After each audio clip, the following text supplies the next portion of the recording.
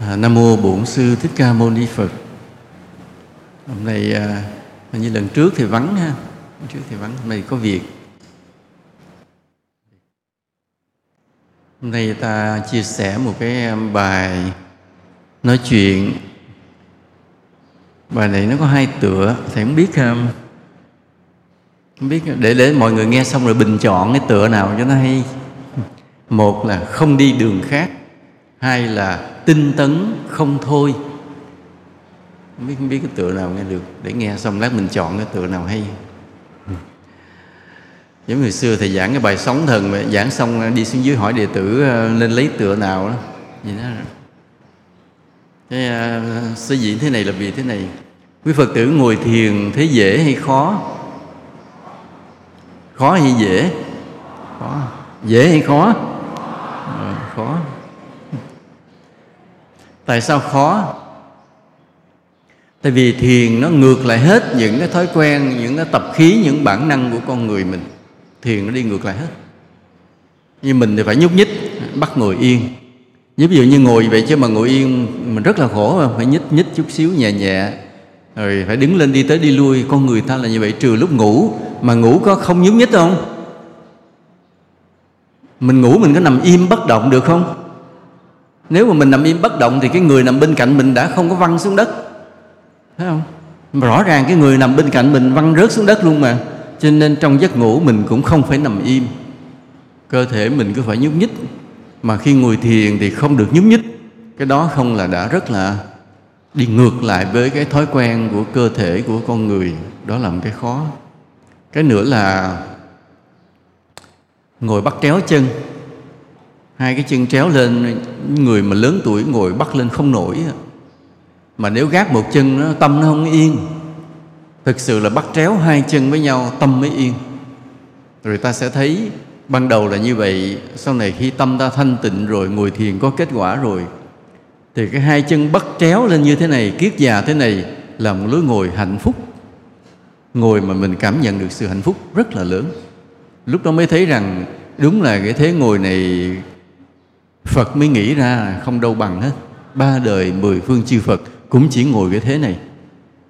Hay như vậy. Còn mới ban đầu khi tâm ta chưa thanh tịnh, ngồi chưa quen, cái thế kiết già này không khéo gì mà giống như mình tra tấn tội phạm vậy đó, đau khổ vô cùng. Nên đó là cái thứ hai. Cái lối ngồi quá khổ đi mà vẫn phải ngồi. Mà càng lớn tuổi rồi càng khó mà vẫn phải ngồi. Đó là cái khó thứ hai. Rồi ngồi phải giữ cái lưng cho nó thẳng. Với mình ngồi một lát nó mệt, mình cứ thích chồng lưng xuống mà không được, cứ phải thẳng lưng, làm cho mình rất là mệt. Rồi bắt đầu cái tâm mình là cái tâm cứ phải thường suy nghĩ. Cái não mình luôn luôn nó thích suy nghĩ. Bắt bây giờ phải dừng lại, không được suy nghĩ. Những cái điều đó phải nói là ác mộng của trần gian. Mà mình tu thiền đi theo Phật là phải đi ngược lại hết. Nên khó, vô cùng khó. Khó, vô cùng khó như vậy thì cái chuyện gì nó xảy ra? Bước vào pháp môn thiền, đi theo con đường của Phật mà gặp cái chuyện khó như vậy thì cái hậu quả là như thế nào? Tu mà khó quá thì ta tính làm sao? Tính làm sao? Tu mà khó quá rồi thì mình tính làm sao? Bây giờ mình có hai lựa chọn nha. Một là bỏ tu, khó quá tu làm chi nữa. Ai ủng hộ là khó quá thôi bỏ tu, giơ tay lên. Có ai ủng hộ không? Hôm nay mà ngồi đây thì thường là ta không ủng hộ, không giơ tay. Vì ngồi đây trong buổi khóa thiền mà nói là thiền khó quá bỏ tu thì rất nguy hiểm. Nhất là lúc này đang mùa mưa, mình đi ra đường rất nguy hiểm. Cho nên là không dám đưa tay. Đúng rồi, rất là khôn, rất là thông minh. Còn một cái câu trả lời thứ hai là thôi khó thì khó, vẫn cố gắng tu. Vẫn cố gắng tu chứ không bỏ cuộc. Ai chọn cái option thứ hai này giơ tay lên.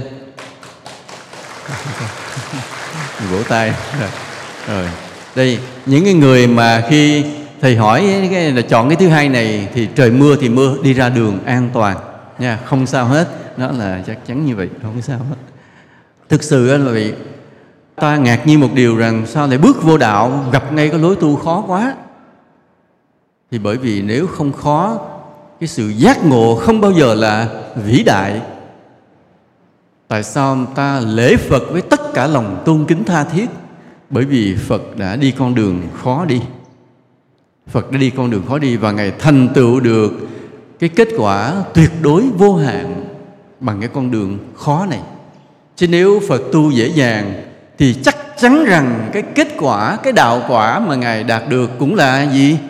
Tầm thường, bình thường, không có gì đặc biệt. Chính vì con đường khó quá nên cái sự giác ngộ của Ngài là một điều hết sức cao siêu. Mà đây cũng là cái mà ta lý giải được cái sự do dự của Phật khi Phật vừa đắc đạo xong. Ngài đắc đạo xong rồi, Ngài thấy cái thánh quả của Ngài với cái trình độ chúng sinh cách xa quá. Ngay đó Ngài bị, tâm lý Ngài tự nhiên Ngài bị hững á. Hững, nó khó đến mức độ này nói ai mà hiểu. Nên Ngài ngồi nhập định yên luôn là vậy đó.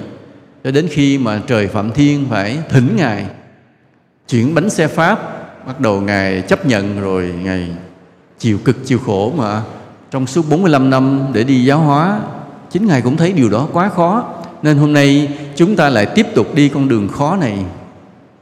Nhưng xin thưa quý vị, ai dám đi con đường khó này, người đó mới là đệ tử chân truyền, đệ tử đích thực, là con cưng của Phật. Còn người nào mà thấy con đường khó quá, rút lui, không đi nữa, hoặc rẽ con đường khác, người này không phải đệ tử của Phật thật sự. Ta đành phải nói một câu như vậy, đúng không ạ? Tại vì con cưng của con ruột của ông cha đi đúng đường của ông cha mình chứ. Đệ tử đích truyền của Phật thì phải đi đúng con đường của Phật chứ. Nhưng là Phật dạy đi đường này, mình đi đường này, mình đi đường khác, là nói là mình là đệ tử Phật. Gặp ai cũng xưng tôi đệ tử Phật. Nói vậy chị tu gì? Nói tôi phải tu cách khác, không có tu thiền. Thì như vậy mình có dám xưng mình là đệ tử chân truyền của Phật không? Không. Bởi vì Phật rõ ràng Phật tu thiền. Mình thờ Đức Phật trong hình dáng tư thế tọa thiền. Đức Phật ngập định 49 ngày, rồi suốt cuộc đời Đức Phật ngày nào cũng ngồi thiền, luôn luôn dạy đệ tử tọa thiền. Bây giờ mình không tu thiền mà cứ vỗ ngực tôi quy y Phật, tôi đệ tử Phật, tôi quy y Tam Bảo. Đó rõ ràng là một lời nói không đúng sự thật. Nhưng mà lý do tại sao vậy? Vì nó khó quá. Thiền nó khó quá. Lỗi này không phải của mình. Lỗi này không phải của mình. Bây giờ hỏi mình là đệ tử Phật, mình quy y Tam Bảo, mình không tu thiền. Mà nói không tu thiền thì mình không phải đệ tử Phật. Nhưng mà lỗi này không phải của mình. Vậy lỗi của ai? Lỗi của ông thầy mình. Tại làm đệ tử ổng dạy sao nghe vậy, phải không? Ổng không dạy thiền, lấy đâu mà tôi tu thiền. Mà để mình bắt lỗi ông thầy. Tại sao thầy không dạy thiền cho đệ tử? Cũng không phải lỗi của ổng, nói ông thầy của tôi ổng dạy vậy. Lúc tôi đi xuất gia là ổng dạy vậy rồi, thì tôi đâu có tu thiền.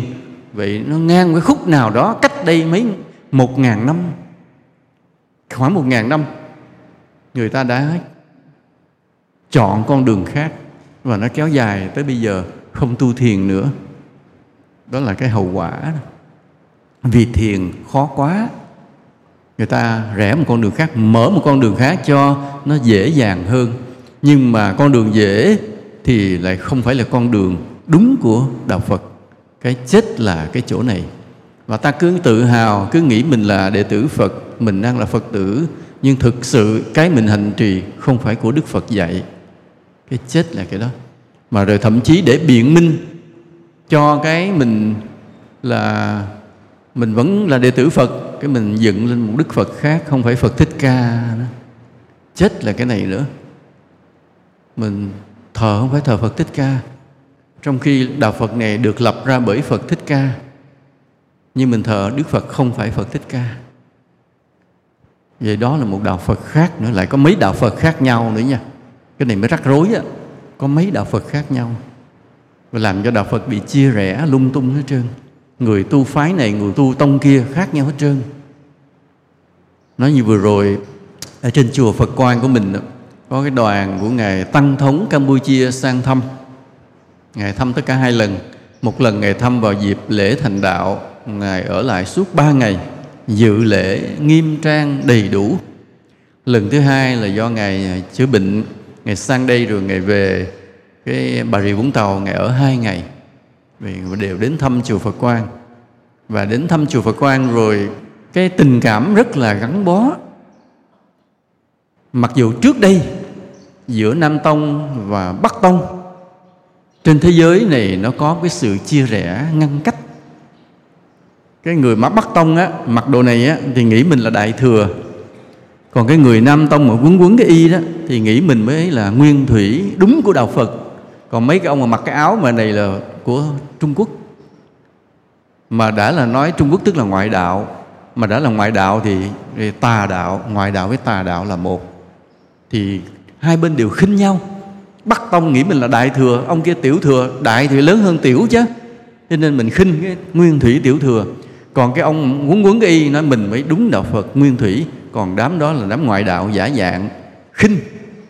Hai bên khinh nhau, không bao giờ có sự hòa hợp. Mà do trong cái cơ chế của nhà nước mình, cái nhà nước mình yêu cầu các tông phái anh khác gì không biết, nhưng mà hễ anh thờ một Đức Phật Thích Ca, yêu cầu các anh ngồi chung trong một giáo hội, đoàn kết hòa hợp lại. Là do cái, nói thẳng một câu là bàn tay sắt của nhà nước, cái sự vận động của nhà nước. Nhà nước không để cho chia rẽ phân hóa, nên các tông phái buộc phải ngồi lại với nhau. Mà ngồi lại với nhau thì ai cũng biết, cũng có tu mà, nên cũng thôi cũng vui vẻ với nhau. Trong những lễ hội gặp nhau cũng tay bắt mặt mừng. Còn những ý nghĩ mà khinh chê nhau đó, nó giấu trong bụng đi, đừng có lộ ra nữa. Nên bề ngoài ta cũng có một cái đạo Phật nhìn có vẻ hòa hợp. Thực sự là cái hòa hợp của Phật giáo Việt Nam với nhiều tông phái khác nhau là do công lao của nhà nước rất là lớn. Nhưng mà ngoài nước Việt Nam, qua cái quốc gia khác là khác liền ạ. Khác liền ạ. Họ không có bị nhà nước kiềm chế, nên họ cái phân chia tông phái rất là nặng nề. Nhưng mà vừa rồi Đức Tăng Thống sang chùa mình thì Ngài rất là cảm động, Ngài rất là quý mến. Ngài có đề nghị mấy điều này.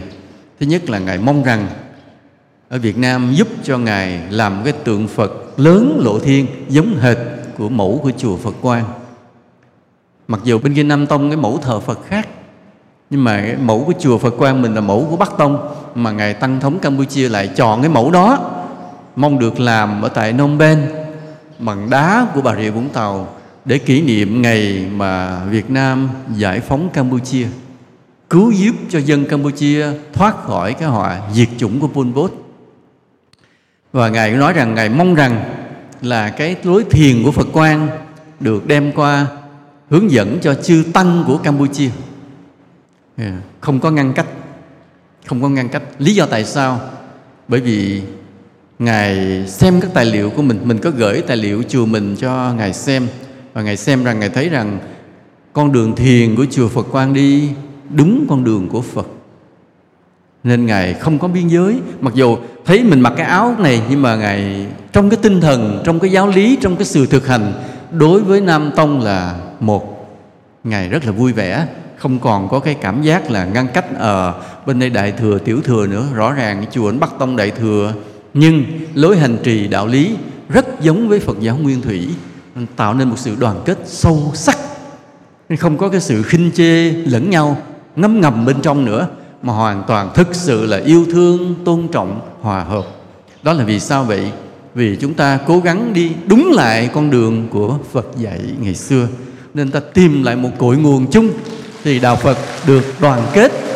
Còn ta không cố gắng tìm lại một cội nguồn chung thì ta chia rẽ.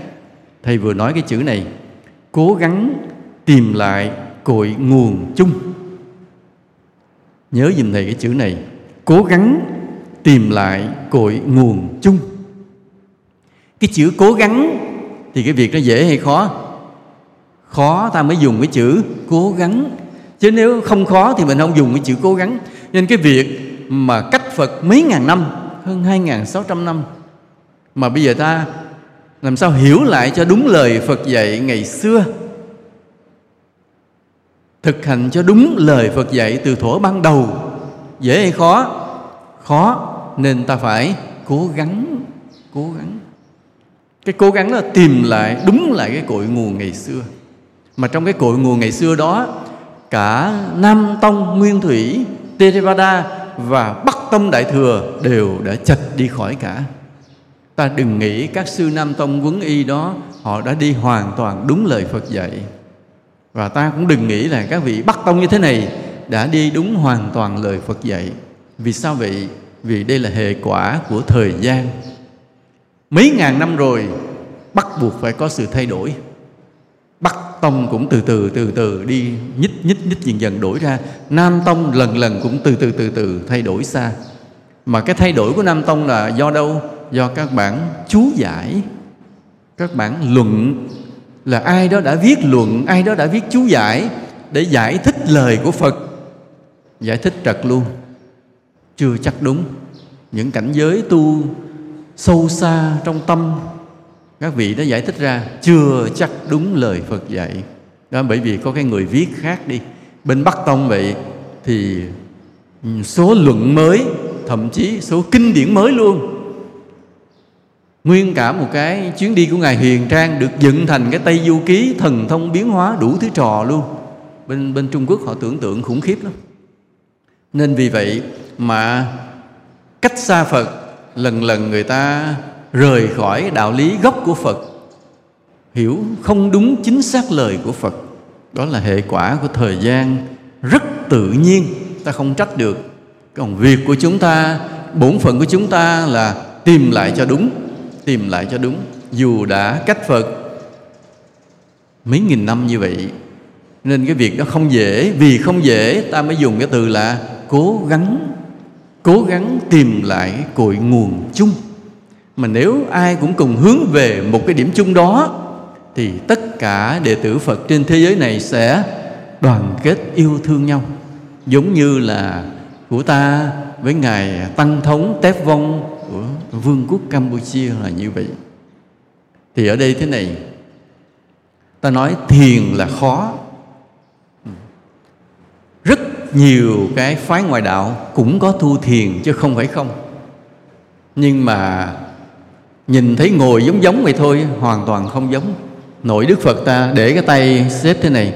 Bây giờ có nhiều tông phái bắt cái ấn này, bỏ tay hai bên ra.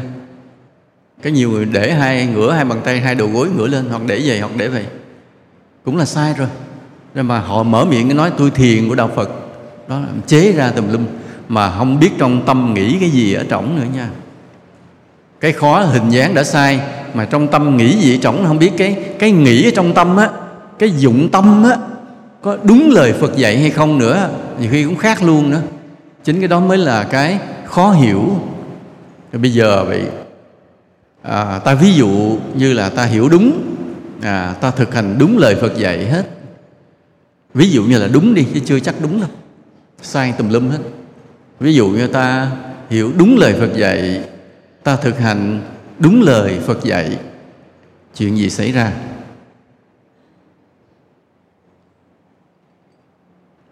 Thầy hỏi lại câu này. Ví dụ thôi chưa chắc. Ví dụ ta hiểu đúng lời Phật dạy, ta thực hành đúng lời Phật dạy, thì chuyện gì xảy ra? Ai trả lời?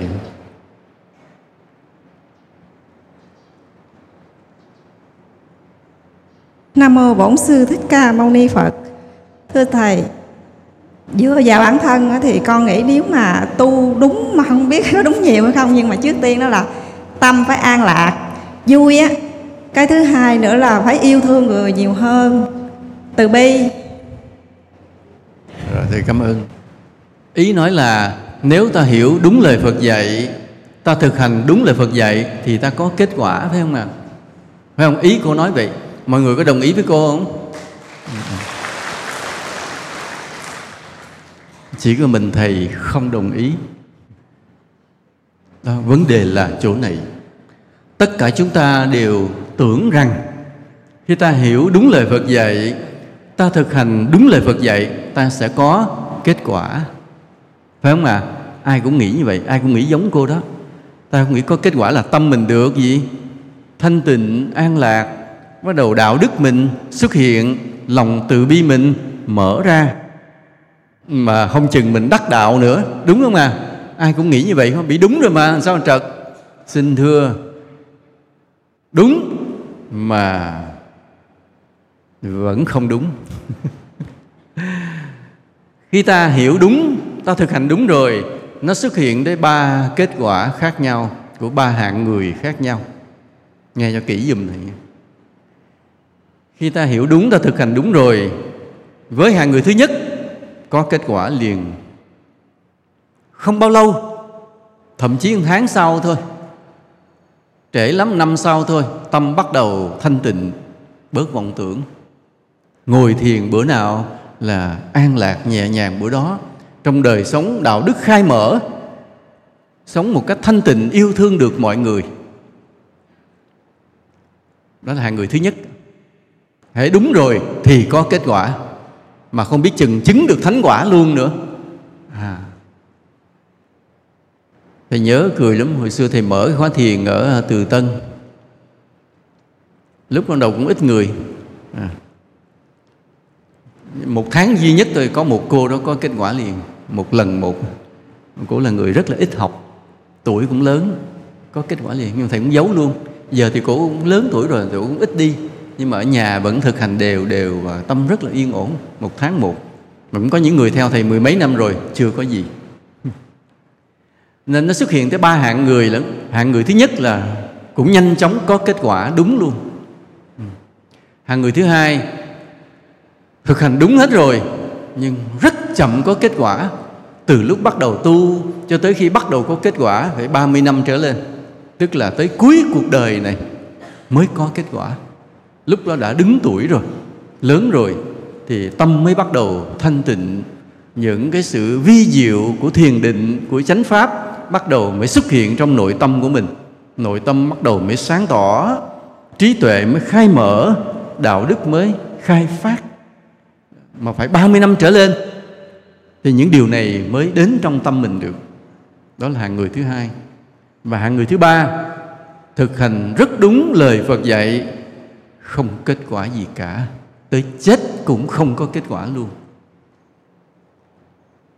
Tại sao? Cái chỗ này ta dùng cái chữ gọi là căn cơ.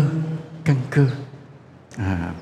Cái người mà có căn cơ, có cái thiện căn ở kiếp trước rồi á, họ tái lai lại kiếp này, gặp lại đúng chánh pháp của Phật, tu không bao lâu có kết quả hiện ra liền.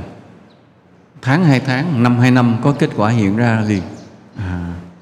Bên ngoài rất bình thường, bên trong họ đã là con người khác rồi. Họ mùi hiền thánh thì mình không hay, rất là nhanh. Còn có những người vất vả kiên trì, thực hành mãi, không bao giờ bỏ cuộc, rất kiên trì, không đi đường khác, không có kết quả, nhưng cứ lì lì đi tu tập hoài vậy, mà phải 30 năm, cuối đời rồi bắt đầu kết quả mới hiện ra, tâm mới được thanh tịnh an lạc. Thì dĩ nhiên cái người như vậy lúc chết thì không có cõi này nữa.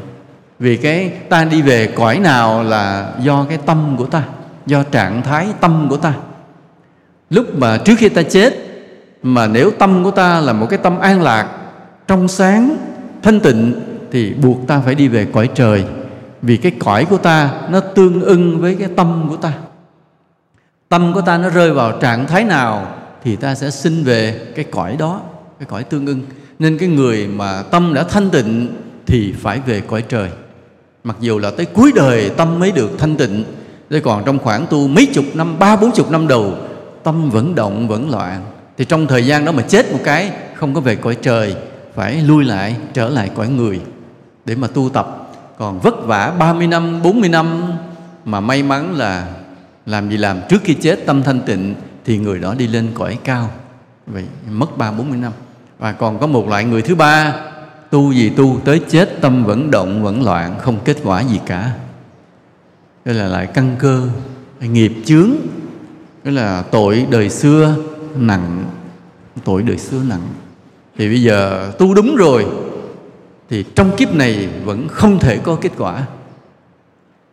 Thì trong 3 người này, trong 3 hạng người này, ta nghĩ xem Người nào sẽ là người mà giữ gìn cái chánh pháp của Phật? Người nào sẽ là người kiên trì đi đúng theo con đường của Phật dạy?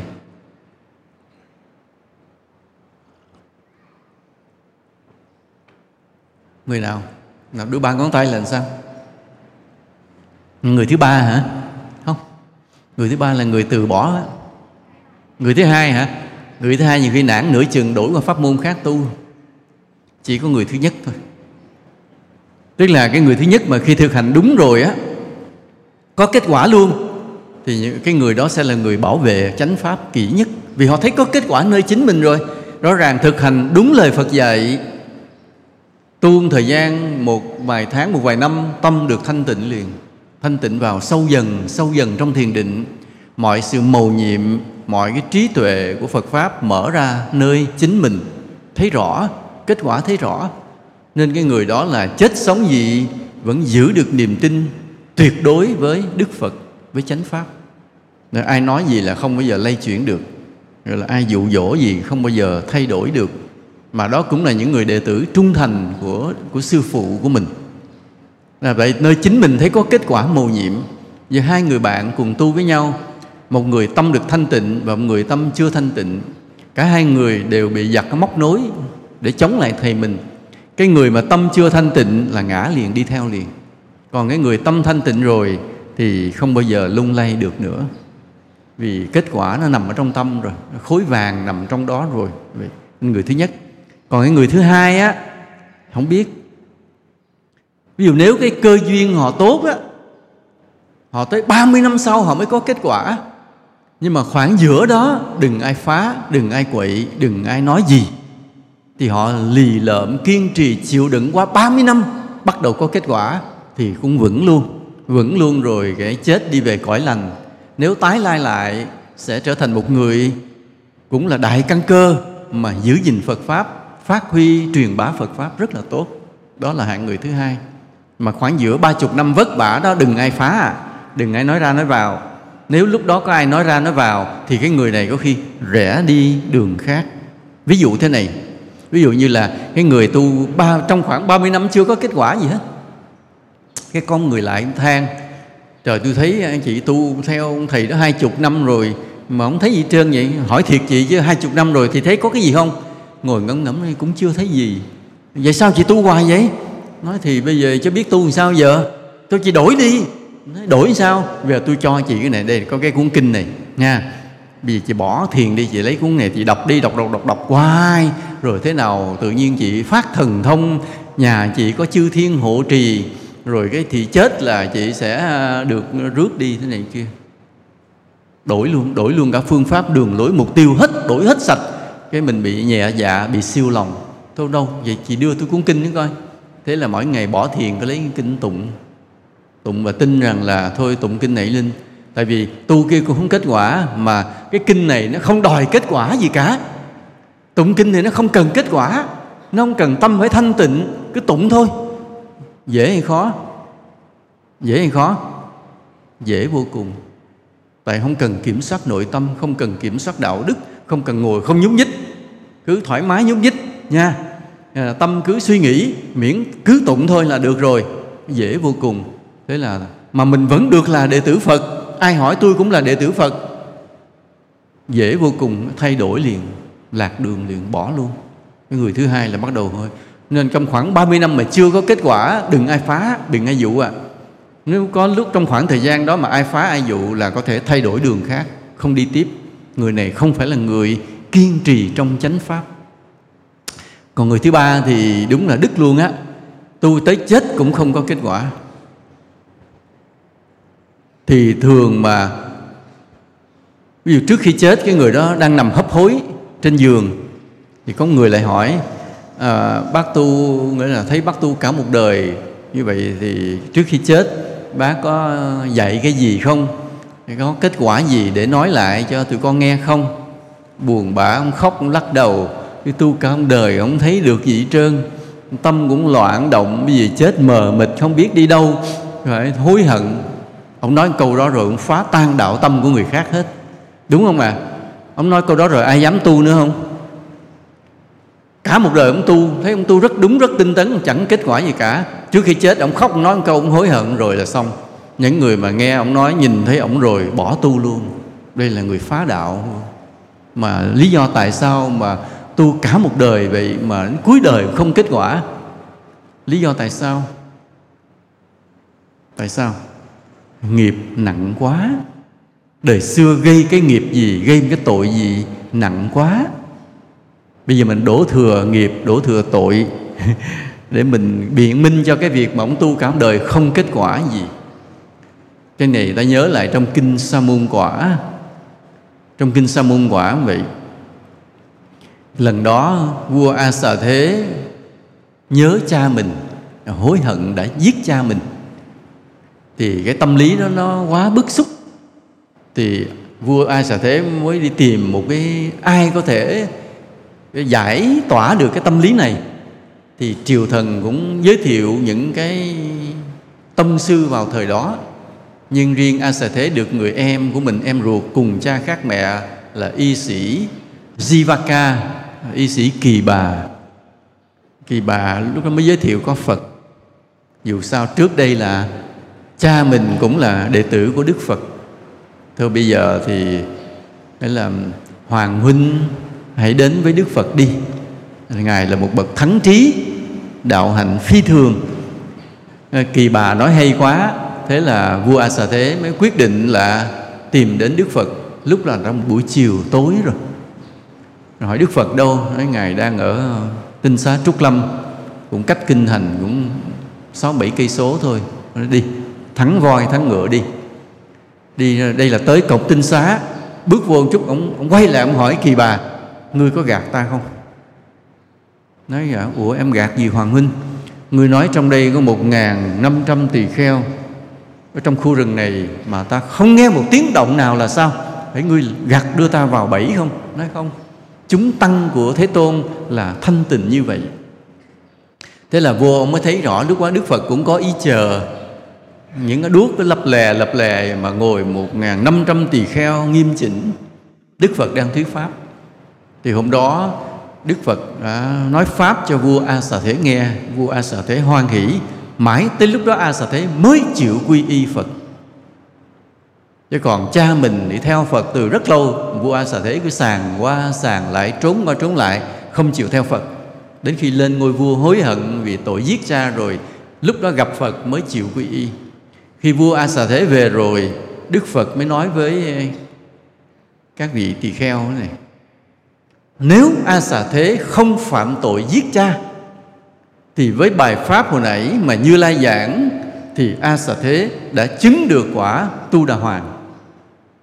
Nhưng vì phạm tội giết cha, nên với cái bài pháp vĩ đại lớn lao như vậy mà A Xà Thế vẫn không đắc quả được. Thì cái bài kinh Sa Môn Quả là một bài kinh vĩ đại. Bài đại kinh đó nằm trong Trường Bộ Kinh. Bài kinh rất là dài, nói về chi tiết đạo hạnh tu hành của một người, từ phát tâm cho từ từ cho tới khi xuất gia, những cái quá trình tu tập thiền định chứng được thánh quả, những thần thông cao siêu, phải nói là toạc hết cả cái lộ trình của một người tu chứng trong đạo Phật. Đó là bài kinh cực kỳ vĩ đại. Nếu một người khác nghe là phải có một cái kết quả gì, nhưng vua A Xà Thế nghe trơ trơ vì tội giết cha. Nên đây cái nghiệp, một cái tội không liên quan gì với đạo, nhưng nó vẫn ảnh hưởng tới đạo tâm. Thì chúng ta cũng vậy.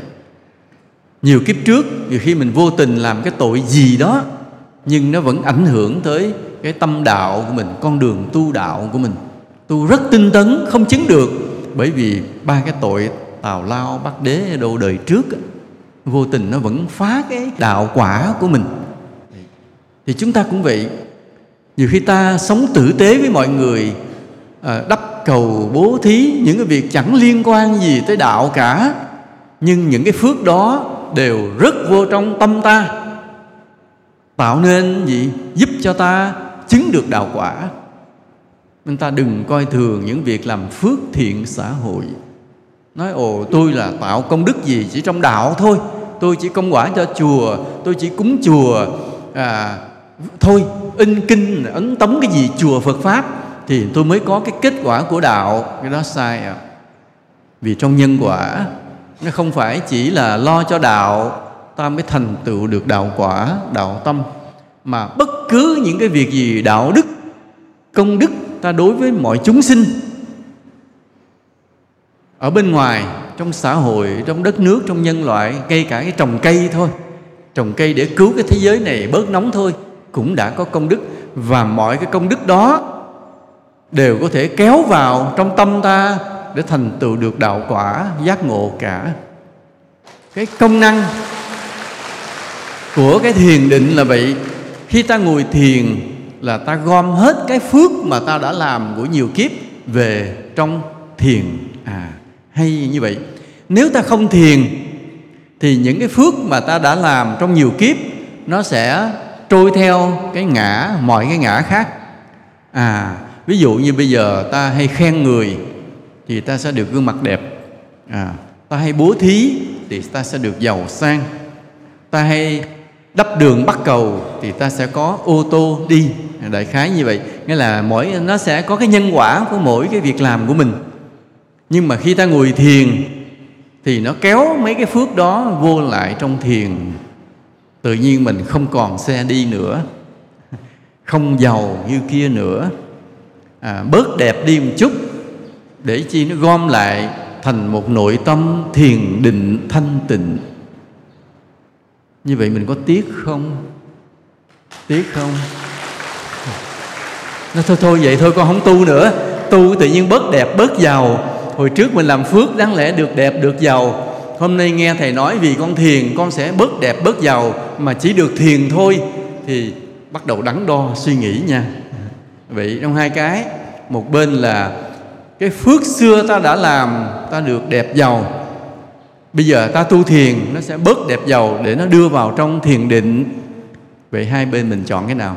Bên thiền định với bên đẹp, bên giàu. Giơ tay lên, mai chọn cái nào? Suy nghĩ kỹ. Ai chọn đẹp giàu? Giơ tay lên.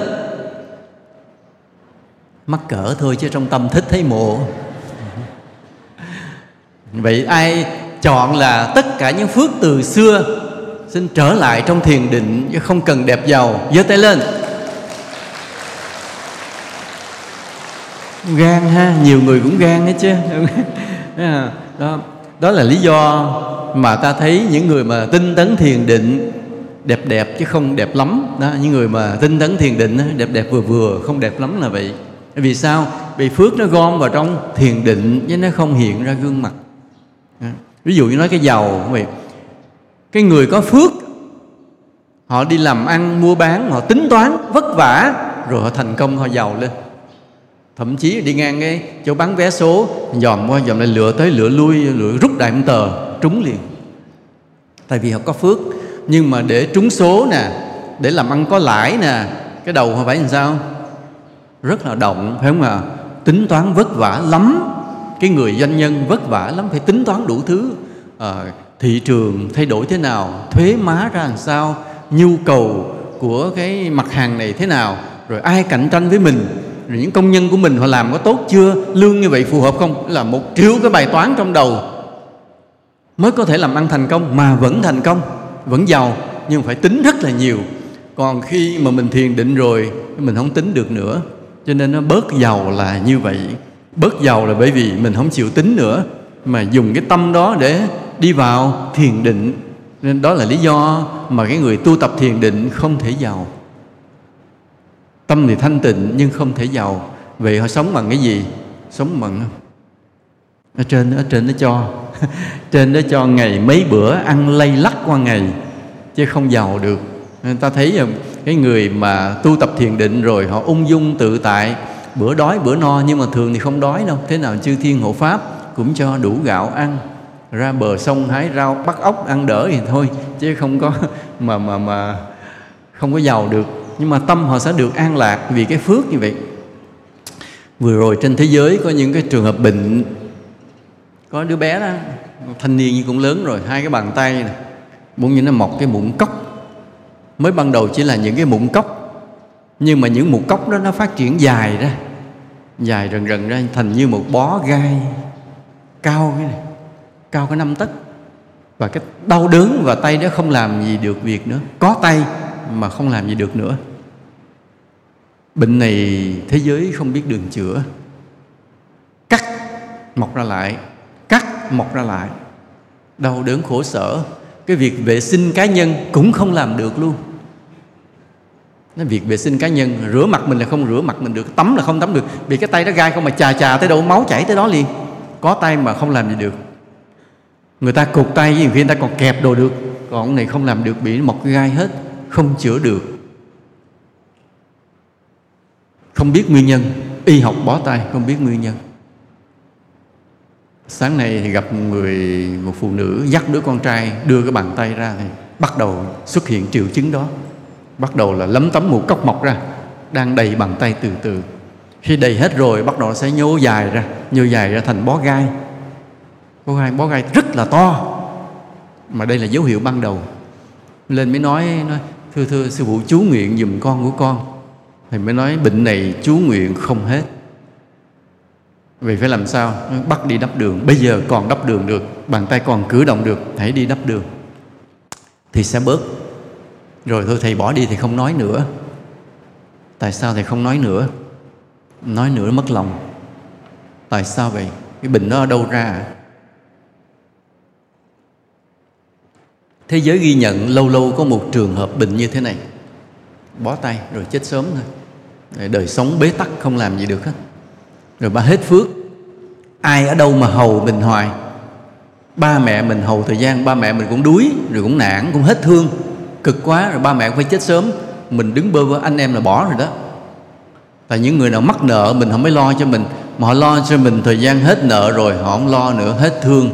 Nhớ, khi họ hết thương rồi thì họ hết lo, họ hết nợ rồi thì họ hết thương rồi thì hết lo.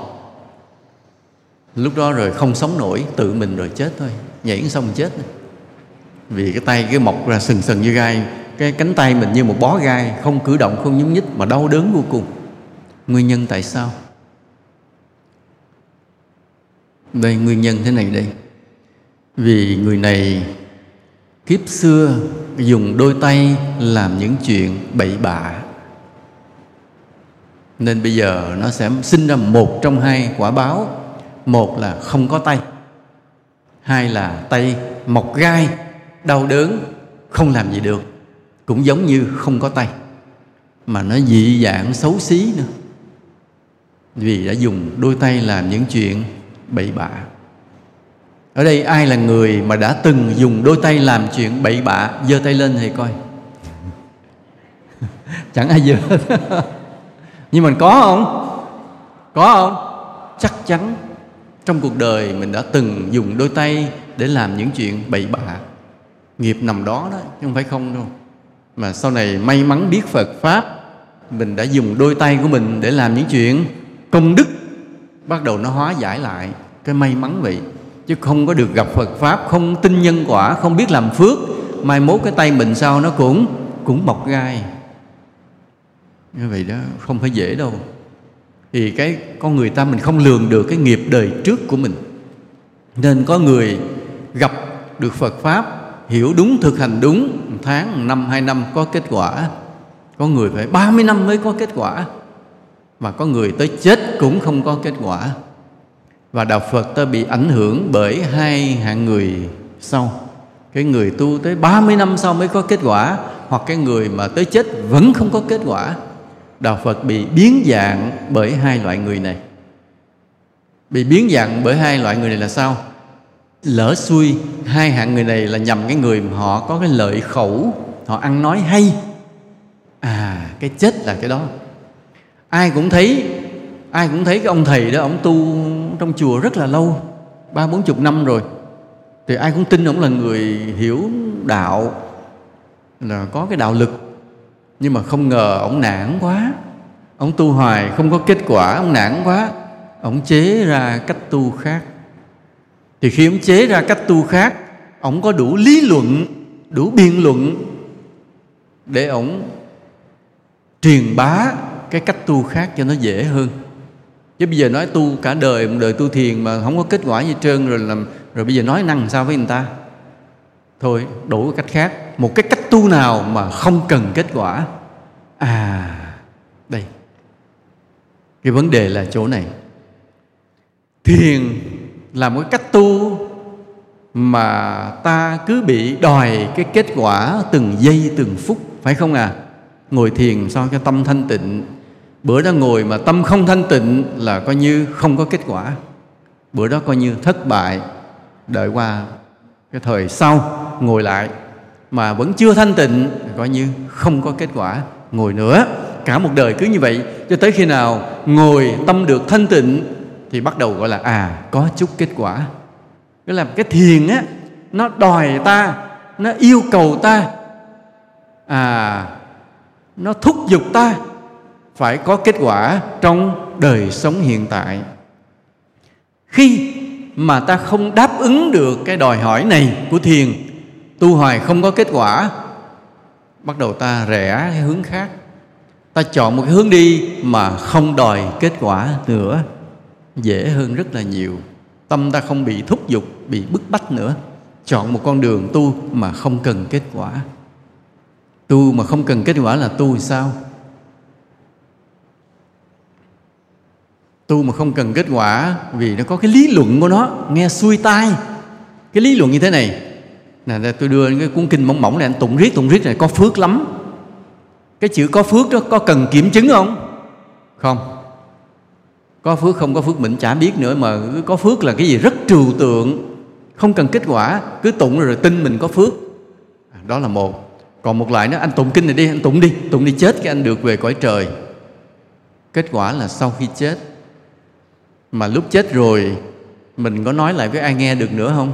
Ví dụ có chết rồi mình mới phát hiện ra mình cũng chẳng xin được cõi trời, thì mình có đội mồ sống dậy mình nói với mọi người tôi vẫn không xin được cõi trời nha, có được không? Không, mình chết rồi là thôi đành chịu luôn. Có xin được hay không xin được rồi cũng mà chỉ một mình biết nha, chỉ một mình biết, không còn ai biết nữa. Nhưng mà cái dễ của nó là gì? Cái dễ của nó không đòi kết quả trong đời sống này. Và đó là con đường khác với con đường của Phật. Còn con đường của Phật, con đường thiền định, nó đòi kết quả ngay trong đời sống này. Nó đòi kết quả ngay trong từng thời thiền định. Mỗi một thời thiền định, và nó đều đánh giá mình có được nội tâm thanh tịnh hay không. Cái thời hồi nãy chưa thanh tịnh là biết rằng chưa kết quả. Thôi thời sau đi kinh hành rồi cố gắng vô ngồi lại. Mà đến khi 5 năm sau bắt đầu có kết quả, ngồi thiền bắt chân lên tâm thanh tịnh là biết rằng rồi đây có kết quả rồi. Bắt đầu có kết quả, tâm bắt đầu nhiếp được, bắt đầu rỗng rang, sáng tỏ, nhẹ nhàng, có kết quả rõ ràng. Thiền là như vậy. Nên đây là cái chúng ta để ý thế này. Ta phân biệt lại.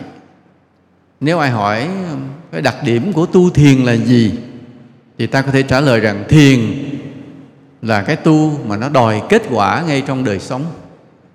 Ta biết ngay kết quả của mình trong đời sống hiện tại này đúng hay không, có hay không, được hay không. Còn những pháp môn tu không phải thiền là cái gì? Là những pháp môn tu không đòi kết quả, không cần kết quả ngay trong kiếp sống này, mà đó làm hứa hẹn một kết quả trừu tượng, mơ hồ ở đâu sau á, không cần kết quả. Do đó cái người mà tu mà đòi kết quả thì ta có tinh tấn hay không? Tinh tấn không? Rất tinh tấn phải không ạ? Bị nó đòi bên lưng từng ngày mà. Ngày nào mà chưa có thiền định, chưa yên là nó bắt đầu mình thấy ray rứt bất an. Còn cái lối tu mà nó không đòi kết quả, mình có cần tinh tấn nhiều không? Không. Tại nó đòi kết quả đâu, cứ tu rảnh tu, không rảnh thôi. Rồi chết mới có kết quả, mới kiểm tra kết quả sau khi chết mà. Chứ không cần. Hai cái đó nó khác nhau liền. Hai thái độ khác nhau liền. Như vậy ta chọn con đường đòi kết quả trong hiện tại, hay ta chọn con đường không đòi kết quả trong hiện tại? Ta chọn con đường nào?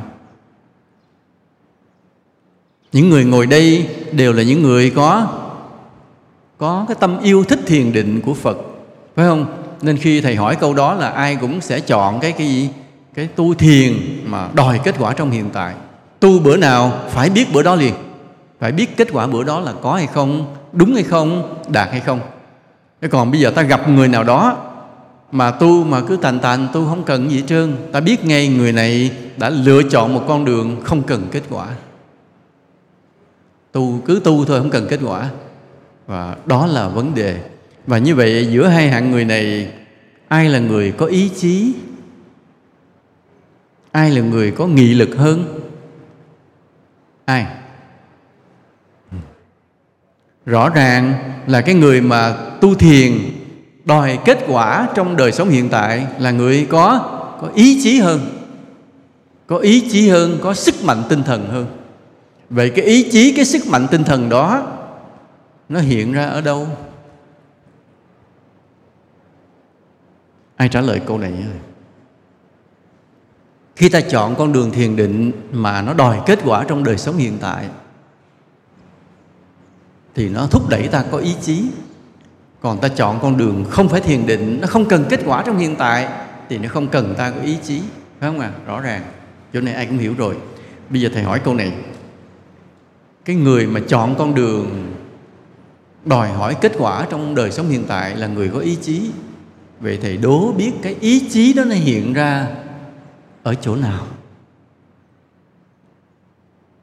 Ai giơ tay trả lời? Nam mô Bổn Sư Thích Ca Mâu Ni Phật. Và bạch sư phụ, con xin trả lời câu hỏi này. Cái ý chí của người đó thể hiện ở trong từng buổi ngồi thiền. Con xin hết. Nó chưa phải cái ý thì mình muốn nói, nó hiện ra nhiều cái diệu dụng lắm. Cái người mà có ý chí trong tu tập trong thiền định nó hiện ra trong cuộc sống á. Chứ thầy không nói trong ngồi thiền là buộc phải ngồi rồi. Rất có ý chí, rất tinh tấn rồi. Vì biết mình chưa có kết quả mà, nên quyết tâm tu tập, nên có ý chí trong từng cái thời thiền định là đương nhiên. Nhưng mà cái ý chí nó vi diệu đi vào trong cuộc sống của mình, rất là lạ, rất là hay. Ai hiểu được điều này? Trả lời được câu này.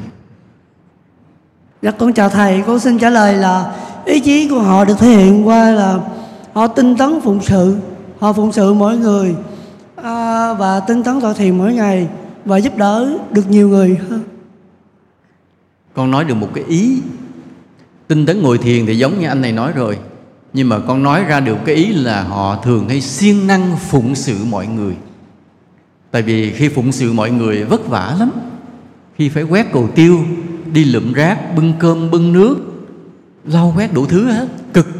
Nhưng mà cái người mà đã tinh tấn được trong thiền định mỗi ngày thì họ cũng có cái ý chí đó, ý chí gây tạo những công đức. Và thường họ không có lười. Nên ta nhìn những cái người Phật tử, ta biết ngay người nào tu thiền hay không tu thiền. Cái người Phật tử mà tu thiền á, buông họ ra một cái thấy họ đi làm công quả khắp nơi, rất siêng năng. Còn cái người mà không tu thiền á, thích ngồi ăn, ai bưng tới mình ăn, ai không bưng tới mình giận, ít chịu công quả. Khác nhau chỗ này. Con nói được một ý rất đúng, cho tràng pháo tay. Ai nói gì nữa? Ai có ý kiến gì nữa? Đây cũng có mấy người giơ tay trên này. Nói thì nó lớn. Có cái phước và có cái đức. Có cái phước và có cái đức. Câu này hơi mơ mơ nhìn thấy đó mà không đấy. Cái ý chí đó nó hiện ra trong đời sống là những điều gì? Dạ, Nam mô Bổn Sư Thích Ca Mâu Ni Phật. Con xin trả lời câu hỏi của thầy là ý chí trong thiền định là khi mà mình gặp một cái điều xấu, điều ác thì dũng cảm đối mặt, không sợ. Dạ, con xin hết. Bé này thì phát hiện ra một điều. Nếu mình là một người có ý chí trong thiền định nha, thì tự nhiên trong cuộc sống này mình là một con người can đảm, quân tử, dám đối mặt với điều xấu, không có hèn nhát. Tức là cái ý chí đó nó hiện ở trong cuộc sống này, làm cho mình một người rất là gan dạ, can đảm, không có hèn nhát. Mà đúng như vậy, không hèn nhát là một loại đạo đức. Đúng như vậy. Và cái ý chí trong thiền định đó nó tạo ra được điều này. Người ta không hèn nhát, dám đối mặt với hiểm nguy, dám đối mặt với cái điều độc ác, để đương đầu, để bảo vệ cái điều thiện cho cuộc đời này. Ý con muốn nói vậy phải không? Ý rất là hay, cho tràng pháo tay. Đó, từ từ bắt đầu ta có trí tuệ rồi đó, có những cái câu trả lời hay lần lần rồi đó. Rồi ai có câu trả lời gì nữa? Bạch thầy, đó là cái ý chí của người tu thiền, đó là chính là cái tinh thần kiên cường giữ đạo. Tinh thần kiên cường giữ đạo. Ý này rất là hay. Ý này rất là hay đó nha. Thực ra cái kiên cường giữ đạo cũng là cái kiên cường hộ đạo. Vì sự thật đạo Phật ta từ xưa đến nay bị rất nhiều thế lực chống phá. Có khi nó chống phá một cách thô thiển, trắng trợn, dễ thấy. Có khi nó chống phá một cách tinh vi, bí mật, hiểm độc, khó thấy. Và hễ là sự chống phá thì luôn luôn là ác độc, nguy hiểm. Thì cái người mà có cái ý chí trong thiền định sẽ là dễ là những người chiến sĩ mà bảo vệ đạo Pháp. Vì họ không sợ, và vì họ yêu quý chánh Pháp. Nên nó thể hiện từ cái gốc là mình quyết tâm tinh tấn chọn con đường thiền định, con đường mà đòi hỏi kết quả trong đời sống hiện tại.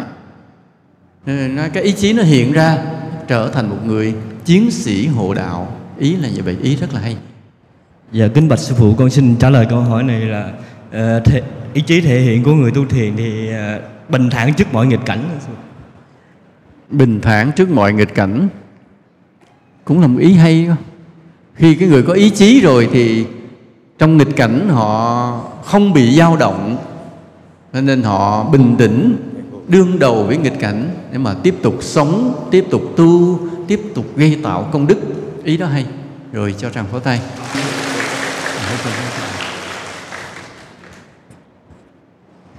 Dạ, kính bạch trên sư phụ, con nghĩ cái ý chí khi mà mình trong cái thiền định mình đi ra cuộc sống đó là mình có cái tâm ráng thêm một chút để làm một cái chuyện gì đó cho nó tốt lên. Chẳng hạn như là khi con học thì con ráng học thêm chút xíu nữa cho nó biết thêm một chút nữa.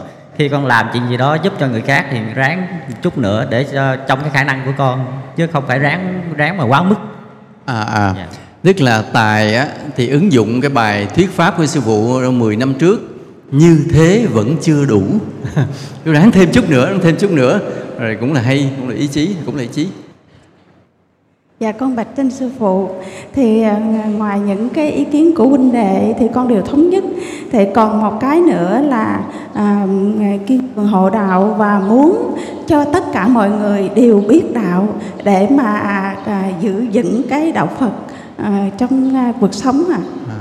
Tự nhiên ý của Nhi là mình tự nhiên phát cái tâm hoằng pháp nha, truyền bá đạo Pháp mạnh lên.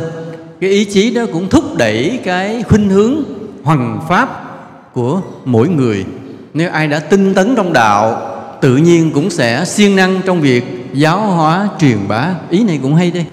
Dạ, kính bạch thầy, mở khóa thiền cho tới bây giờ thì con rút ra được cái kinh nghiệm như thế này về ý chí thiền định. Cái trước tiên là bản thân con, trước đó con chưa có biết thiền. Tại vì thiền nhiều quá, con không biết thiền nào để mà con thiền định. Sau khi mà con dự được cái khóa tu thiền này, thật sự con nói quý vị đừng có cười, cũng như con trúng số độc đắc. Do đó đó, bây giờ cái điều đầu tiên đối với bản thân con là con cố gắng làm sao con ngồi cho được 60 phút. Mà bây giờ con chỉ ngồi đầu tiên 15 phút, 20 phút, 25 phút. Và tới bây giờ con ráng hết sức mà con chỉ được có 35 phút thôi. Mà khi vô đây ngồi á là con cứ trông ngóng là cái tiếng chuông đánh đặng là con xả cho cái chân. Tiếng chuông giải thoát, tiếng chuông giải thoát. Và con hứa con sẽ rủ các bạn con cùng đi tham dự khóa tu thiền. Rồi. Dạ, kính thưa sư phụ, ý chí của người tu thiền là cái người này có cái niềm tin và không hồ nghi về cái con đường này nữa. Ai nói bất cứ cái gì mình không bị lung lay, và mình cứ quyết tâm mình đi theo con đường này. Vững lòng phải không? Vững lòng. Có ý chí là vững lòng, nó cũng là một khía cạnh cũng hay. Rồi. Dạ thưa, con xin bổ sung á, là con mình tu để mà có cái kết quả ý chí rồi á, là mình biết lỗi mình và sự trung thành tuyệt đối. Tạo ra được một cái đạo đức trung thành. Thì trung thành rất là khó, rất là khó để trung thành. Cái người trung thành đòi hỏi ý chí dữ lắm. Đây, ý này cũng đúng đây. Rồi tôi cho Tràng pháo tay. Rồi thôi được. Những người nãy giờ mà nói về cái khi chúng ta đã chọn con đường thiền định là chọn cái con đường mà nó cứ đòi thúc giục ta cái kết quả trong đời sống hiện tại. Nó bắt mình hãy ngồi thiền, mình định hay không định nghe biết liền, cứ phải cố gắng nữa. Chứ làm cho mình là loại người có ý chí. Đấy là cái ý chí đầu tiên, chỉ là ý chí để tu thôi, tu thiền thôi. Nhưng không ngờ cái ý chí tu thiền đó nó hiện ra trong cuộc sống, từ chỗ này, chỗ này, chỗ này, chỗ này. Có người thì hiện ra thành cái khuynh hướng muốn hoằng pháp. Có người hiện ra khuynh hướng là một người gan dạ, can đảm, quân tử. Có người hiện ra làm cái là siêng năng phụng sự, gây tạo công đức. Có người hiện ra thành cái trung thành, vân vân. Những cái ý mà người đã nói rất là tuyệt vời nha, wonderful, rất là hay. Thank you. Biết thank you là gì không? Không biết là đánh đòn nè, phải học tiếng Anh đó nha. Thầy cũng bổ sung thêm một chút nhỏ nhỏ cho thầy phụ họa thêm một chút nha. Cái ý chí của người tu thiền nó hiện ra trong cuộc sống mình là cả quỷ thần họ cũng lắng nghe. Cái thế giới vô hình, thế giới vô hình của những người âm. Những người âm thì cũng rất là nhiều loại. Những con người bình thường là ngạ quỷ, những con người, những cái vong linh có phước, những cái vong linh ở cõi cấp bậc cao như là những vị thần, đó rồi cả lên chư thiên. Thì khi họ gặp cái người mà có ý chí tu thiền thì họ cũng nể nang. Rồi cái ý chí của người tu thiền nó làm gì nữa? Nó hồi nãy con người nói đến là cái sự tinh tế. Cái chỗ này rất là đúng, rất là đúng. Nó tạo nên cái gì? Kỷ cương, nề nếp ở trong đạo, trong đời, trong gia đình mình, trong họ hàng của mình. Không có được bừa bãi lộn xộn. Ví dụ bây giờ nói như mọi người ở đây tu thiền, rồi quý thầy ở đây dạy thiền, thì quý thầy tu lâu, quý thầy sẽ có một cái ý chí của người tu thiền. Nó sẽ hiện ra một ý chí thế này: trong pháp hội này không ai được phép nói chuyện riêng gây động cho người khác. Tất cả đều phải gì? Nề nếp trật tự là trong một pháp hội. Nó không giống như một cái pháp hội một của người không có tu thiền. Một pháp hội mà của người không có tu thiền, ông ở trên nói gì nói, ở dưới lao sao. Có đúng không ạ? Đó, vấn đề là cái đó. Rồi nó tạo ra cái nề nếp ở trong đạo. Giờ mình không gặp thầy mình, nhưng mà thầy bảo một tiếng, ở nhà mình phải tuân thủ, không dám cãi. Vì cái ý chí của thiền định nó tạo thành cái gì? Uy đức. Thầy vừa mới nói cái chữ này nha. Ý chí trong thiền định nó tạo thành cái chữ uy đức trong cuộc sống. Thầy nói một tiếng phải nghe lời, không có được cãi. Bản thân mình có sự trung thành, vâng lời, nhu thuận, nhưng mà ông thầy đó cũng phải là người có uy đức trong cái sự tu tập. Đó là những cái ý chí nó hiện ra như vậy nha. Thôi từ từ rồi ta nghiệm thêm, đại khái là như vậy. Hồi nãy có cái cô đó, cô nói cái ý chí trong thiền định làm cho cổ có một cái thích, là cái thích rủ mọi người cùng tu thiền. Đó là một cái khuynh hướng rất là đúng. Tuy nhiên mình không thích tu một mình. Nó giống như một ly nước, nó đầy thì nó phải tràn ra. Khi cái đạo tâm mình mạnh rồi, bỗng nhiên nó không còn ở nơi mình nữa, mà nó phải tràn vào trong tâm của mọi người khác. Tự nhiên mình rất thích kéo mọi người cùng tu thiền. Mặc dù kéo rồi thì sao? Người ta tới người ta tu một bữa, người ta sợ liền. Ngồi thiền cực quá, khó quá. Nhưng mình làm sao? Mình cứ động viên người ta nha. động viên người ta đây là cái con đường rất là khó, nhưng là một con đường rất là đúng. Con đường này mới đúng con đường của Phật dạy. Và chính vì khó cho nên cái kết quả, cái thánh quả, cái sự giác ngộ mới là một điều cao siêu đáng quý. Chứ còn nếu mà nó dễ dàng thì cái sự tu tập trong đạo Phật, cái kết quả trong đạo Phật cũng chỉ là chuyện bình thường mà thôi. Đúng không ạ? Vì vậy là khi ta đem người đến tu thiền, nhớ lường trước một điều, người ta sẽ nản, người ta sẽ sợ vì ngồi thiền khó quá. Nhưng mà mình cố gắng động viên người ta, vì đây là một con đường không có thể đi đường khác được nữa. Không còn con đường nào để đi đường khác. Bởi vì ta đã tôn thờ Đức Phật, nên chỉ còn một con đường này để đi mà thôi. Khi ta đã chọn tôn thờ Đức Phật, tôn kính Phật tuyệt đối, thì buộc ta phải cố gắng hiểu lời Phật dạy một cách chi tiết, kỹ lưỡng, chính xác. Khi ta đã tôn thờ Đức Phật với sự tôn kính tuyệt đối, thì buộc ta phải kiên trì thực hành những lời Phật dạy một cách tinh tế, chuyên cần. Khi ta đã tôn thờ Đức Phật với sự tôn kính tuyệt đối, thì buộc ta phải trung thành tuyệt đối với Đức Phật, không chọn con đường khác nữa. Bắt buộc như vậy, không còn đường nào khác nha. Và ta hiểu một điều, qua mấy ngàn năm và qua 3 căn cơ tu tập, qua 2.600 năm và qua 3 căn cơ tu tập. Nhớ 3 căn cơ, người thứ nhất là khi gặp được thiền định thì không bao lâu có kết quả. Hạng người thứ hai phải gần cả một đời mới có kết quả. Và hạng người thứ ba tu hết một đời cũng sao không kết quả.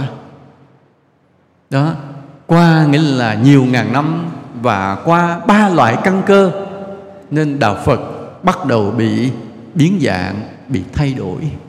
Thay đổi bởi 2 hạng sau đó. 2 cái hạng mà tu lâu không có kết quả, họ đã tự lập con đường khác, chọn con đường khác, cái con đường dễ dàng hơn, mà vẫn thấy có cái cảm giác như là mình vẫn có tu, chứ không phải không tu, nhưng mà một cách tu khác với lời Phật dạy. Còn bây giờ chúng ta đã chọn con đường này, biết là khó và biết có khi mình lọt vào cái hạng thứ hai, thứ ba. Vì cái hạng thứ nhất thì dễ nói rồi, tu không bao lâu, một vài năm có kết quả. Nhưng lỡ mình là loại thứ hai, thứ ba, tức là mình tu tới gần hết đời mới bắt đầu tâm được thanh tịnh, hoặc là mình hết đời này vẫn chưa thanh tịnh, phải tái lai lại đời sau tu nữa mới được thanh tịnh, mới có kết quả. Lỡ mình lọt vào cái hạng người thứ hai, thứ ba thì làm sao? Phải thề là tuyệt đối trung thành với Phật nha, quyết chọn cái con đường khó khăn này mà đi. Dù mình không thấy kết quả gì cả, vẫn kiên trì, vẫn đi. Nhưng nó có một loại nhân quả hỗ trợ cho chúng ta thế này. Một loại nhân quả là mình đi một mình thì khó, nhưng đi cùng với nhiều người thì sẽ vui. Đi bỗng nhiên nó nhẹ nhàng, nó dễ đi hơn. Cũng cái con đường khó đi đó thôi. Ví dụ cũng con đường từ đây đi về thành phố Vĩnh Long, con đường mấy cái, đây về đó mấy cây số kìa? Mấy cây? 8 cây hả? Ví dụ đây về Vĩnh Long 8 cây, ta đi một mình cũng 8 cây, nhưng ta đi đông người cũng 8 cây, chứ nó không ngắn hơn. Nhưng đi một mình thì sao? Buồn, phải không ạ? Buồn, nản, ngồi nghĩ qua nghĩ lại, uống nước trời trăng, rồi tự nhiên quẹo chỗ này, quẹo chỗ kia chơi rồi đi tiếp. Nhưng nếu đông người thì sao? Vui, mà ta đi sẽ nhanh hơn, dễ đi hơn. Đi một mình sao? Dễ bị xe tông. Đi đông người xe thấy có nhóm nó tránh, thấy không? Vì vậy lỡ ta thuộc nhóm người thứ hai, thứ ba, tu rất khó có kết quả, nhưng ta cứ rủ nhiều người cùng tu thiền, động viên nhiều người cùng tu thiền, thuyết phục nhiều người cùng tu thiền, bảo vệ mọi người cùng tu thiền, thì ta được nhiều người cùng đi, thì ta không bị lạc lòng, không bị nhẹ dạ, không bị nản chí, không bị mệt mỏi và không bị xe tông. Đó,